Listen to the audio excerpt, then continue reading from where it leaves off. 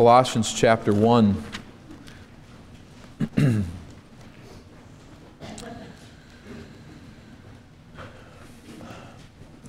When Jesus of Nazareth ascended into a cloud above the Mount of Olives 40 days after his resurrection, his disciples returned to the city of Jerusalem. As they made their way down that mount and crossed that narrow valley and back up again into the city, they were not saying, "Well, I guess that's all over. It was really good to know Jesus, and it's really too bad that He's gone." No, the disciples who had seen Jesus die were convulsed with sorrow. But these same disciples, on the day Christ ascended into heaven, returned to Jerusalem with great joy. Something had changed. They no longer bickered with one another over who was the greatest. They no longer spewed words of petty criticism and self-infatuated complaint. Their conversations now pulsated with their newfound insights into the Hebrew Scriptures and how those Scriptures so dramatically prophesied the earthly ministry of Jesus Christ that they had seen over these past few years. The redemptive plan of God was exploding like glorious fireworks over their heads. A new age had dawned. Messiah had come. He had conquered death, and He now reigned from heaven's throne. And as these followers of Jesus began to preach and they began to write about their Lord in these next years that followed, they passionately articulated and exalted Christology. With united voice, they unashamedly proclaimed the absolute supremacy and magnificent splendor of Jesus of Nazareth. They boldly and widely announced this truth: Jesus reigns with universal preeminence, and He is the all-sufficient power over heaven and earth. This was their consistent message. These were no cleverly devised myths. They proclaimed what the ancient prophets had foretold and what their own eyes had seen. There is no conspiracy to deceive that can be coordinated by people living strung out over 1,500 years. They saw what they saw, and they saw the preparation in the Old Testament Scriptures. It was no cleverly devised myth. And the apostles of Jesus proclaimed their exalted Christology with united voice. Critics of Scripture love to tell us that Peter and Paul went different directions in their understanding of Christ. It's not true. But one of the reasons they want to say that is because any group of people who are concocting a myth, you will expect some of them to go different directions and for different versions of the myth to develop. There was no different versions of the myth. And anyone who reads Paul and reads Peter and what they wrote knows this. They spoke with united voice, and they spoke these truths for their entire lives. Lives that almost every last one of them laid down for Jesus Christ. You would think somewhere in that trail somebody was going to crack on this myth. They didn't crack. There wasn't anything to crack on. They were telling the absolute truth, and they were willing to lay down their lives to say Jesus Christ is supreme over the universe. It was a high and exalted Christology that developed right out of the gate as the apostles took over in Jesus' absence, quote unquote. Simply said, the apostles of Jesus Christ were absolutely insane, or they spoke the truth. We gather as a church this day to celebrate and to announce that they spoke the truth. We gather to worship Jesus Christ as the risen, reigning King of Kings and Lord of Lords. Think of the songs that we have sung today. We have been seeking to lift up and to exalt the supremacy, the preeminence of Jesus Christ. This is our glorious privilege. But perhaps it is also the place of our great deficiency as God's people. Do you not sense that our spiritual weakness as a church and as individual Christians is directly tied to our dull sense of the glory and greatness of Jesus Christ?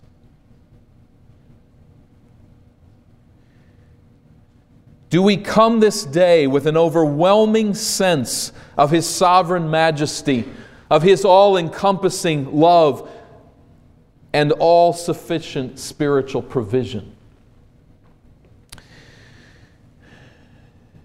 Did we live under such a large vision of Jesus this past week? I don't know about you, but I long for a greater and more glorious vision of Jesus Christ. Not because the one provided in Scripture is insufficient, not because I want a greater myth. I want a larger vision of the glory of Jesus Christ because it's the truth. The problem lies with me. It lies with us who do not see Jesus as we ought. The problem does not lie with Scripture. For this we need a word from God. We need to saturate ourselves in this revelation of the supremacy of Jesus Christ. And for such a vision, we turn today to the book of Colossians and the words of Paul. He writes to the Colossian believers under the significant temptation to conclude, that is, they are under this temptation to conclude, that Jesus was the Savior, but that He was an inferior being. We don't know all that the Colossian believers were hearing. We don't know all of the pressures, but we do know that there was some sense of the inferiority of Jesus Christ to God. Paul wrote in part to straighten out that terrible misunderstanding. And we find, first of all, his declaration here of the supremacy of Christ in chapter 1 and verse 15. He declares Christ's supremacy when he says in chapter 1, verse 15, He is the image of the invisible God, the firstborn over all creation. We could take a full course to unpack this profound statement. He, of course, refers to the Son that the Father loves there in verse 13. He, Jesus Christ, is the image of the invisible God. God is spirit. And unless God acts to objectify His presence, He is invisible. We cannot see God. He is spirit. He is not limited to a time and place and to a body. God is spirit. But Jesus is the image of God. In other words, Jesus is the visible manifestation of the invisible reality of God. Jesus objectifies God's presence so that God can be seen. By image, Paul does not mean that Jesus is merely a likeness of God, such as a photograph. We take a photograph, we have an image that is a representation of certain individuals. Some of you are working on putting those out at this season, aren't you? You're probably getting a family picture. Now, nobody thinks as that picture arrives with season's greetings that that's you or that's of the same essence. If you died and the picture burned, boy, let's see, which one do we want to have happen? Not that at all. Of course, it's you are very different than that picture. This is not the sense in which Jesus is the image of God. He is the image of God in that He is the visible manifestation of the invisible God. He's not on a piece of paper. He's real and breathing and alive, fully God. He is the image of the invisible God, the exact representation of that reality.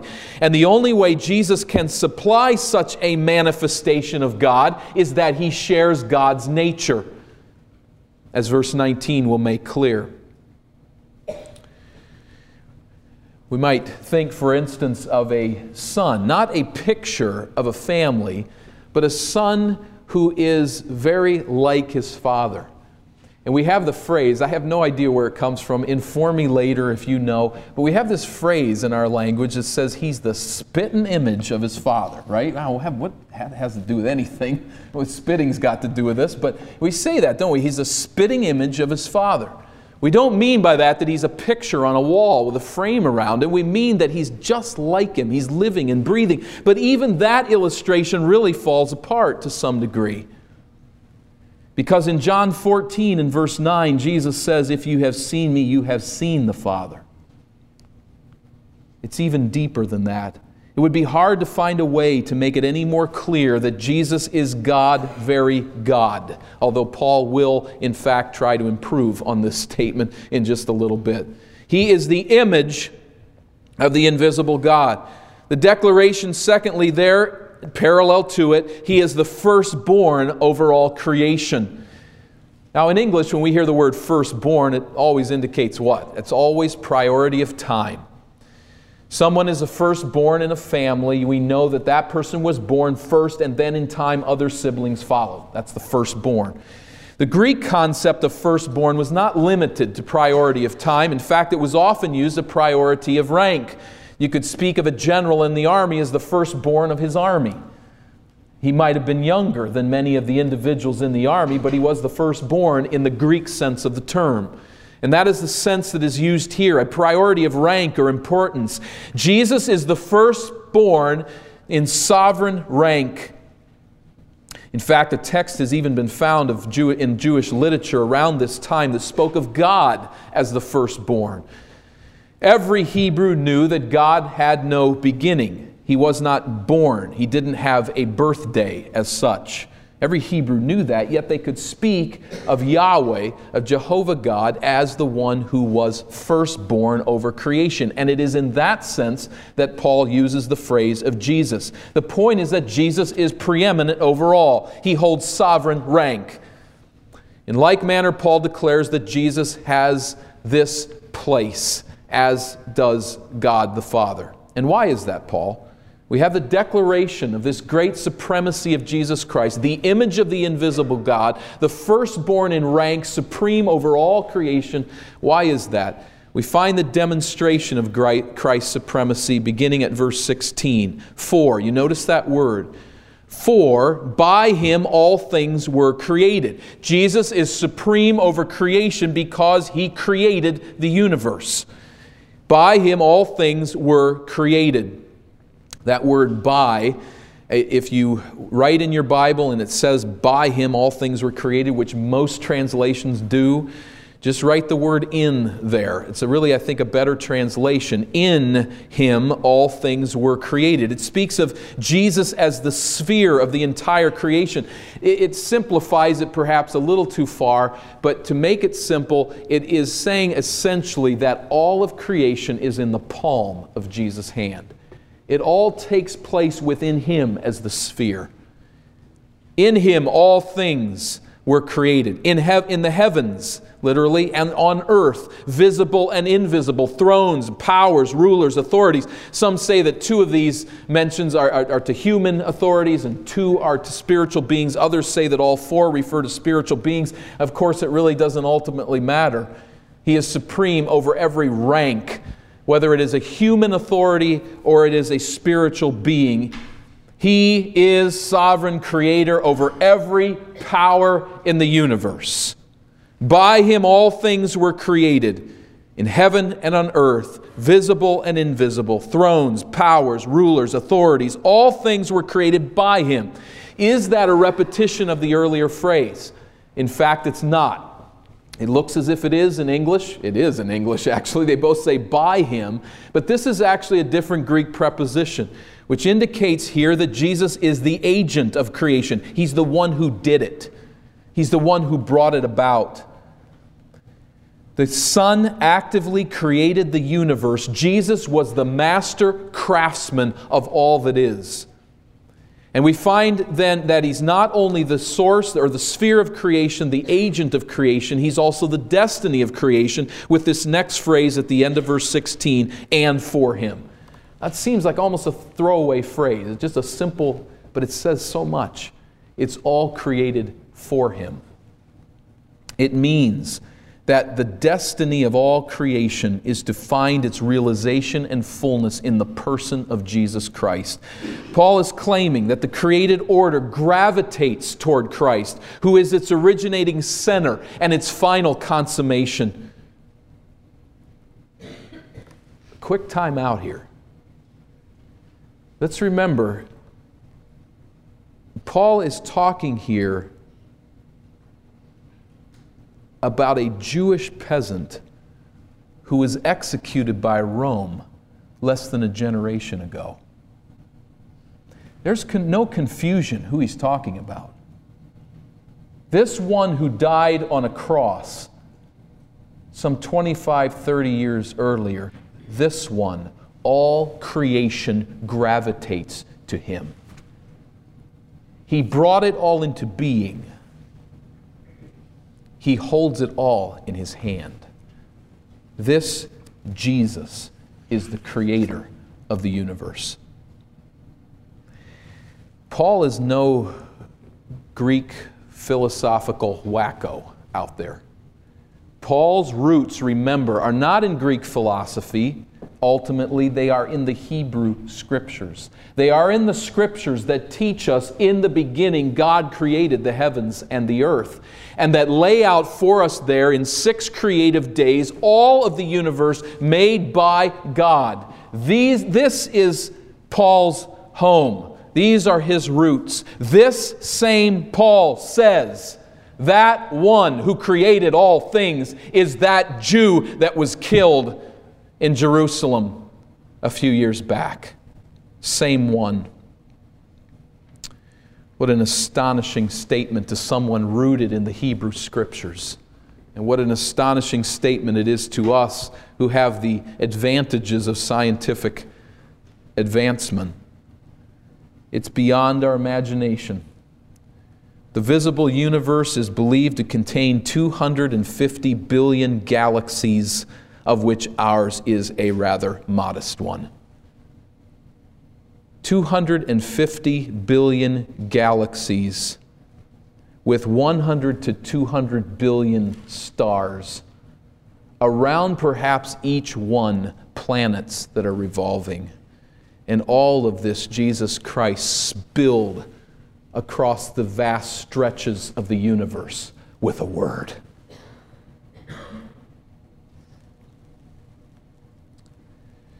He made it all.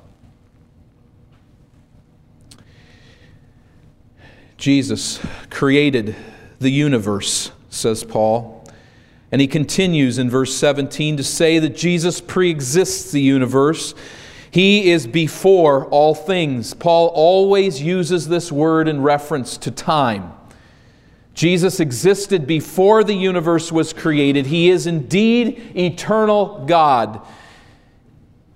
Thirdly, Jesus sustains the universe, verse 17. Before all things, and in Him all things hold together. In Him, that is, again, the idea of sphere. In His hand, all things are held together or cohere. He is the principle of cohesion in the universe, one has said well. The principle of cohesion in the universe is Jesus Christ.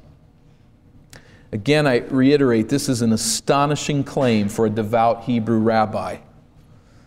Paul revered the Creator God, and he read his Old Testament scriptures and knew them as well as anyone in Israel. When he read Proverbs chapter 8 and saw there the personification of wisdom, this force, this, do we dare say, being, this wisdom, thought the Hebrew scholars, who was with God at creation.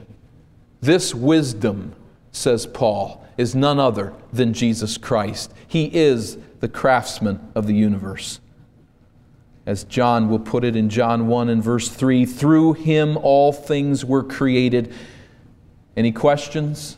John continues, without Him nothing was made that has been made.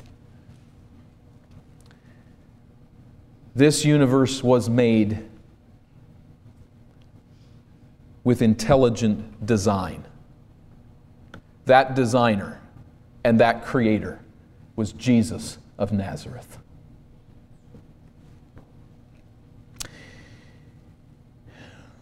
He is head over creation.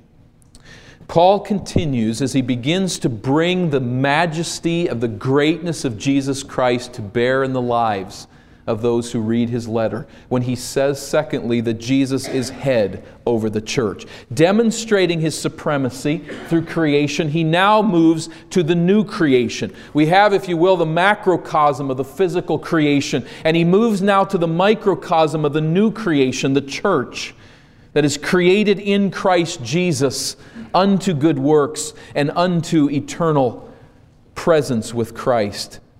Jesus holds absolute supremacy in the church. The declaration we find in verse 18, and He is the head of the body, the church.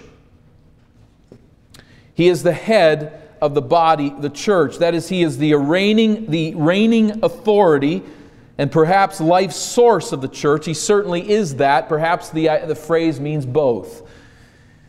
Of the church, the born-again followers of Jesus, united together in Christ when the Holy Spirit washes our souls clean of sin and animates our spirits with new life. Jesus is the head of that body, of that people. This new living organism, the church, is animated by and carries out the purposes of its sovereign head, Jesus Christ. He is the beginning. It says, the primal source of all the church's spiritual powers and gifts and blessings. We are rooted in Him as the author of all that we are and have as believers. He is, it says here then in verse 18, the firstborn from among the dead. What does that mean? It is saying that Christ was the first one to rise from the grave and to enter heaven in glorified flesh. United to Jesus, His people, the church will follow Him in resurrection. Now, all of this is for a purpose. Jesus is the head of the church. He is the church's life source and originator. He is the church's trailblazer into the resurrection life. The purpose of all of this, the purpose of His headship, is seen in that latter phrase in verse 18. So that in everything He might have the supremacy. That Jesus might hold His rightful place as the sovereign Lord of the universe is the purpose of it all. He rose from the dead and He ascended on high in physical flesh to demonstrate that He is supreme in everything. Jesus is supreme Lord, reigning over every nation and tribe and village and city and hamlet on this globe. Jesus is supreme Lord over every discipline and technology and industry and area of knowledge. He is supreme Lord over every war and natural disaster and personal disaster. He is Lord wherever you go. In space, Lord over every planet and star and galaxy, Jesus reigns as supreme Lord. Listen, Christian. It means that wherever you go, whatever you see in this world, everywhere, over everything, Jesus Christ is there, Lord and King. Now, the people running that technology and running that industry and running that city and nation and carrying on that war and persecuting those people and killing those people may not know it or may certainly not want to acknowledge it. But it makes no difference wherever you step on this planet or wherever you go into the farthest reaches of space, Jesus Christ reigns there. He is the supreme center of all. And He is the supreme and reigning center at work and in your home and over your head. Jesus reigns supreme. But contextually, this is all true. But contextually, the emphasis here falls on the idea that Jesus is supreme over what? He is supreme over the church. As He is the creator of the universe, so He is the creator and the sovereign head of the church. As He sustains the universe, so He sustains the life of His people, the church. This is amazing truth. Biblical authors could spend all of their time speaking about the majesty of creation and that Jesus is the creator of all of this. But as big as all of that is, He brings it down to this pinpoint in the universe and says He is Lord of the church. Which says He's supreme, but also says how amazing is our relationship with this head. That He would bow and bend and submit Himself to care, to love, and to rule over His people. And what an immense tragedy then it is for churches to steal this glory from Christ. How foolish, how utterly insane. This one who has created the universe, who has defeated death and reigns on heaven's throne, for us to steal from Him a piece of His glory when it comes to the church. We hear phrases such as church success. There's literature that I receive from time to time. Apparently I've gotten off the list because I used to get a lot of it. I get a lot less today. But there are people putting out literature speaking about the success of the church. And generally when they use that phrase, they are using certain type of business techniques to help you to build the business. When we speak of the church as successful, the glory often goes to a program or to a curriculum or to a speaker or to music or to an evangelistic approach. And so often the result is that the fame falls on the church. The spotlight falls on a local assembly or on some seminar, some group of Christians who are doing such great things. I give thanks for what took place here a couple of Wednesday nights ago as some within our assembly shared testimonies here on that Thanksgiving Eve service. That was a very encouraging time to hear what God is doing in the lives of His people and how He's working within our assembly and how He's changing lives. I thank God for that time, that spiritual encouragement that took place that night.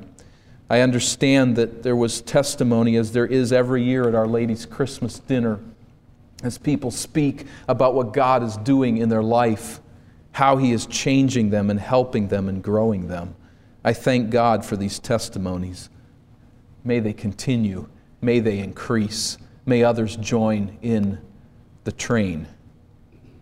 But may we resolve to never forget that when people come to trust Christ as Savior, the glory belongs to the head of the church, Jesus Christ, never to our evangelistic effort or program.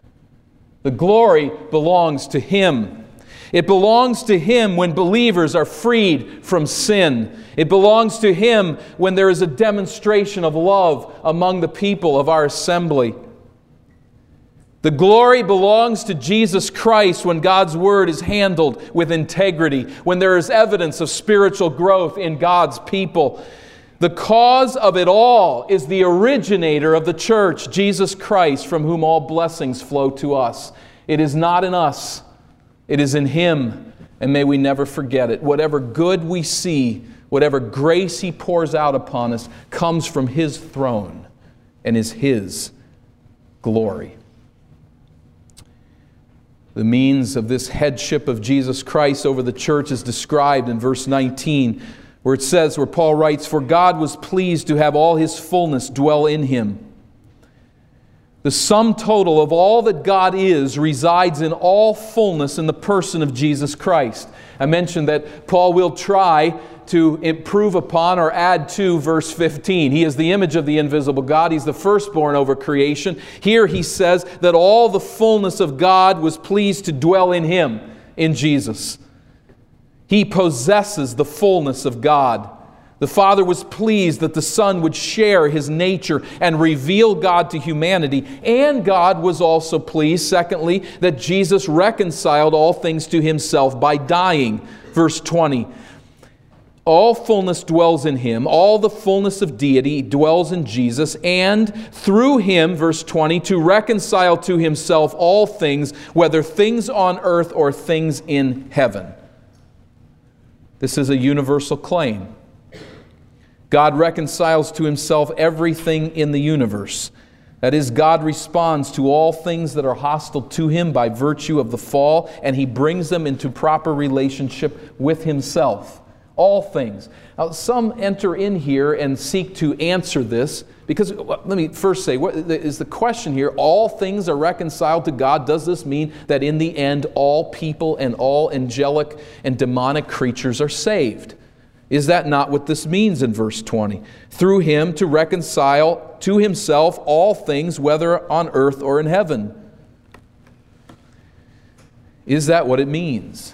That all will eventually be saved? By what means? And how does it happen? I don't think that it is appropriate for us to say, well, the all things in heaven and earth is a reference to God's people. It's too small of a reference. All things in heaven and earth referring to God's people, Paul could have said that a much more easy way, and this means all that it means. It's been talking about a universal reconciliation. How does this reconciliation take place? This perhaps will put some light on it, though it doesn't solve the problem by any means. That's the end of verse 20, where it says, whether things on earth or things in heaven, by making peace through His blood shed on the cross. Now, those who would say that this is a reference to the work of God to His people, that all heaven and earth is a reference to His people, verse 21 would seem to support that idea. Once you were alienated from God and enemies in your minds because of your evil behavior, but now He has reconciled you by Christ's physical body through death, etc. But again, I think the idea of reconciliation here in verse 20 is larger. It is a reference to all things, whether on earth or things in heaven. And in the original, in the heavenlies could even be a translation. So I think it's broader than this. Does this mean all people and all spirit beings will eventually be saved by the sacrifice of Christ? The united voice of the New Testament will not permit such an interpretation.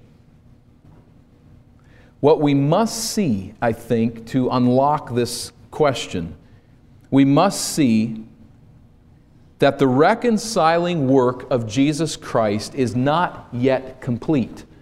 Now, it's stated here in very bold terms, and we could draw that conclusion, that this reconciling work is over. It's completed at the cross.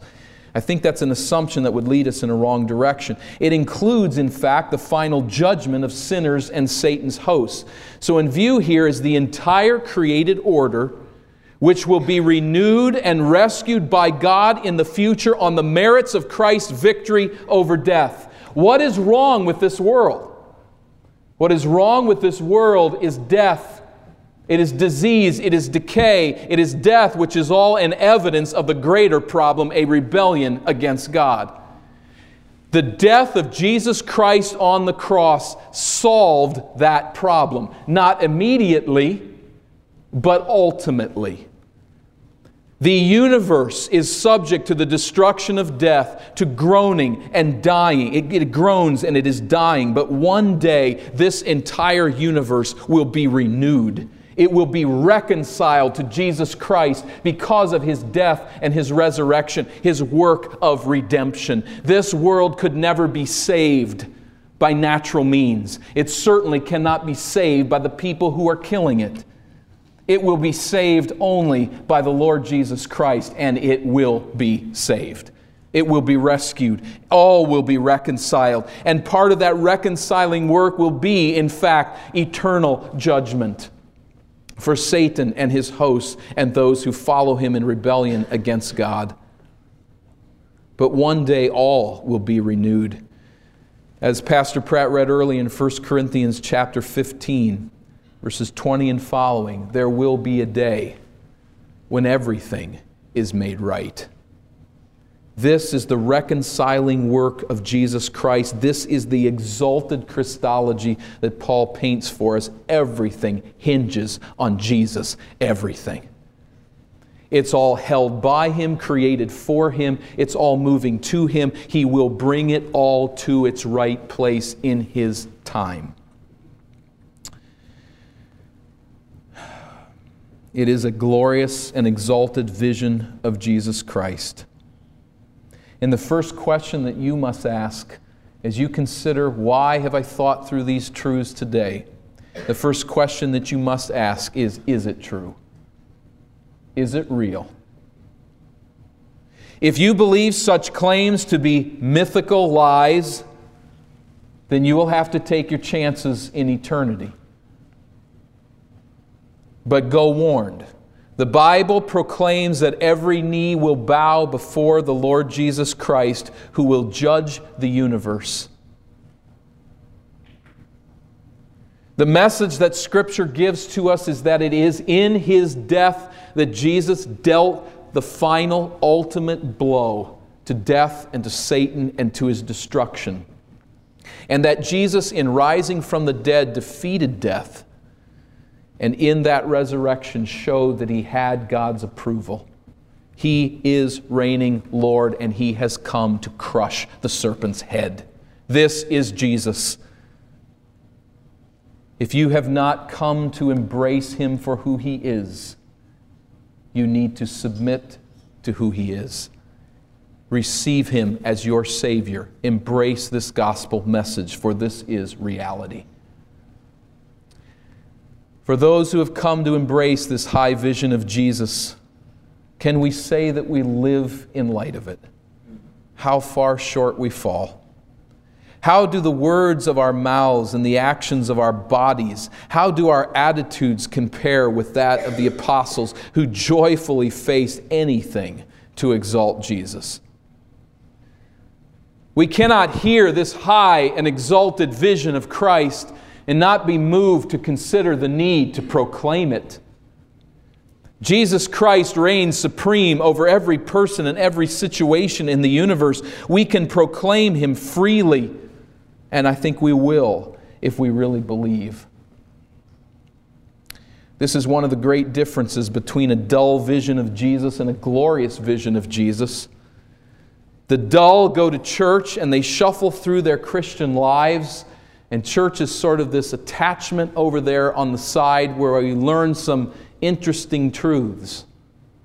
And maybe once in a while they filter into our life, but there's really no sense of the reigning Christ. A glorious vision of Jesus Christ leads to proclamation. We must proclaim it and share it and hold it out to those who are in need.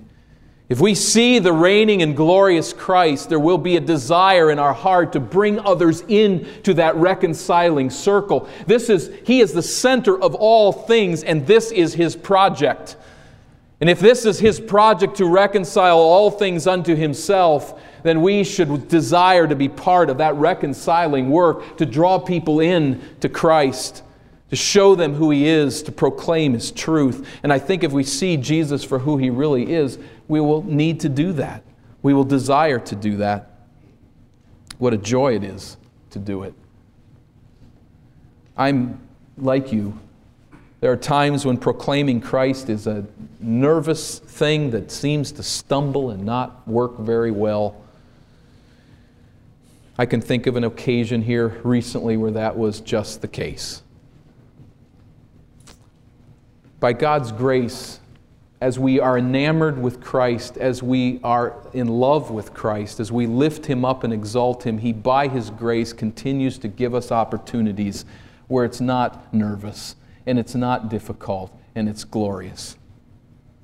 And I can think recently of an opportunity in meeting with a man where I praise God for that kind of freedom, to lay out for this individual lost in his sin that Jesus Christ has come to provide salvation.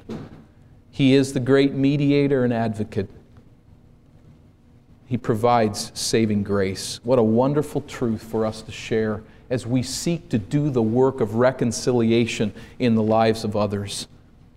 I think it speaks, secondly, just briefly, if you'll endure with me a few more moments, I think it speaks of sanctification, doesn't it? Jesus is our all-sufficient Savior. You do not need a seminar to grow in Jesus Christ. You do not need a psychologist to be all that God wants you to be. You do not need to find special keys to unlock the secret of the Christian life. What are we doing to the glory and the reputation of Jesus Christ when we run around looking for the key to the Christian life when that key is bigger than the universe? He's there. He's created it all. It all is held in His hands. He's the sovereign, reigning, exalted Lord. Yes, we have difficulty applying the truth of God's Word, and we run into trouble with sin, and we find life is confusing. But let's not go running around looking for little keys to the Christian life. The key is Jesus Christ, and He's all-sufficient. You don't need another Savior. You have it all in Him. I think, thirdly, if we embrace this large vision of Christ, we will learn to more and more see that He is the head of our church. And when we see that He is the head of our church, by God's grace, it will wean us off of self-centered goals to realize that He reigns here and is pouring out His blessings. I fear for people who are blind to the work of God in a growing church. I mean, spiritually growing church. It's scary. But it's not unusual to see individuals who come and declare how God is leading them to grow and changing their lives, and they're seeing a new and fresh vision of God, and then to talk to somebody who is utterly blind to it all. It's frightening. We need to see the hand of God in our assembly. We need to learn to see that hand. And we need to realize that the blessings that God provides are from the glorious Christ. May we not trample on those blessings and remain blind to them because of this or that little difficulty. Now, that is not to say that a church is not responsible to respond to its head. It's not to say that every good thing God's doing in a church shows that that church has God's approval. Jesus can move a candlestick anytime He wants, and if Jesus wants to throw the candlestick in the garbage, He can do that. It's His church. He doesn't owe us. But let's not be blind to His work. For every good and perfect gift does come from above. He reigns as head over His church. May we never forget it, and may we learn to see it. The fog and the difficulty is that we're sinners. We are sinners in an assembly.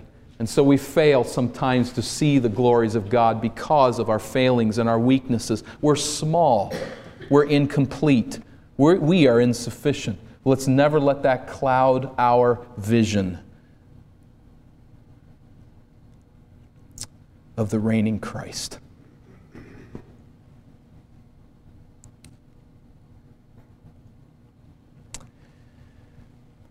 Fourthly,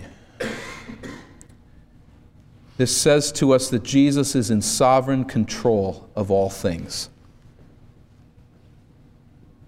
It says that He will write the last chapter.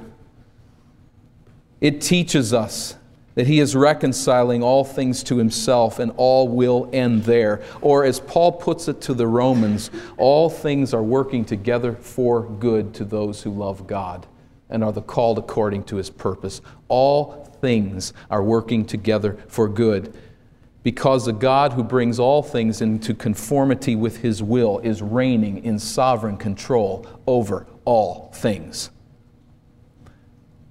I can't figure out why He does what He does. I can't figure out why sin is allowed such a long leash in this world. That's not my job to figure that out.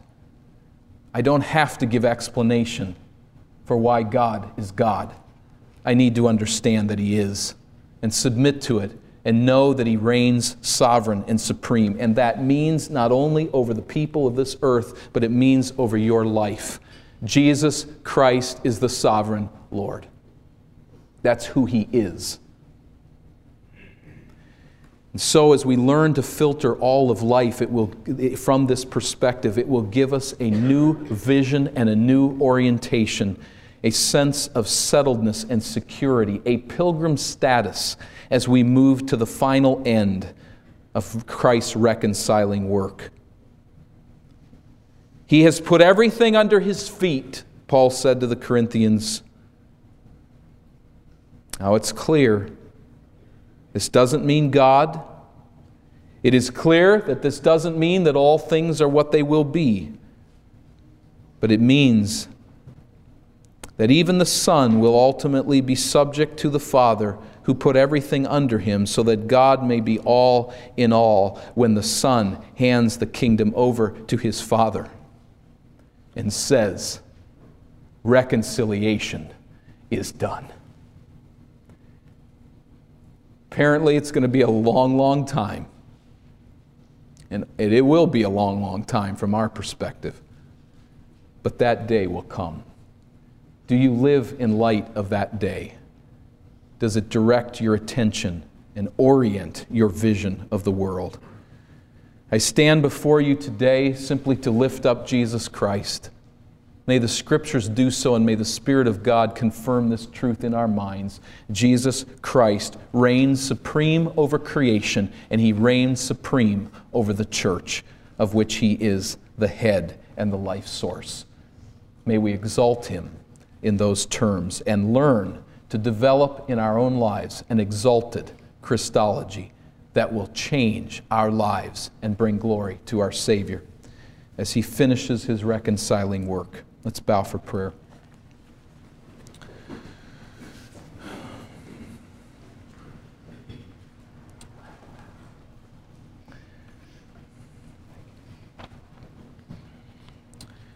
Father, we struggle to know how to pray. Thank You for keeping us in the dark in some respects as to how great You are. How majestic is Your throne. How high and lifted up, how vast, unmeasurable Your greatness and power. Were we to truly conceive it, we would die. But I thank You, Lord, that You allow us to live. That by Your gracious mercies, You help us to see what we can handle. And I pray, Lord, that there would be a craving in our heart to handle more, to grow in our vision of Jesus Christ, to see Him as great and exalted. I pray, God, that this vision would deepen in our assembly. I pray with all of my heart for these who are here, and I ask, dear Father, that You would please raise them up, lift up their eyes, help them to see the vision of Christ as revealed in Your Word. I pray, God, that we would grow in His likeness. I pray for any who know You not as Savior and ask that You would draw such ones to Yourself and enlighten their eyes and permit them to see the truth of a glorious Christ and to embrace Him simply by faith as the Savior. I pray that You would make clear to them the need, what it is and what it is not. They will come in simple faith and call upon Your name for saving grace. Will You answer that prayer in the heart of any who are praying now and calling upon You? I pray, Father, that we will, as a church, learn to submit to Your lordship and learn to lift high Your greatness and Your goodness to us in Christ. May this be a transforming passage of Scripture in our lives as we grow. We lay these requests at Your feet. Ask that You will continue through Your Spirit to do Your work in our lives this day. Through Christ I pray. Amen.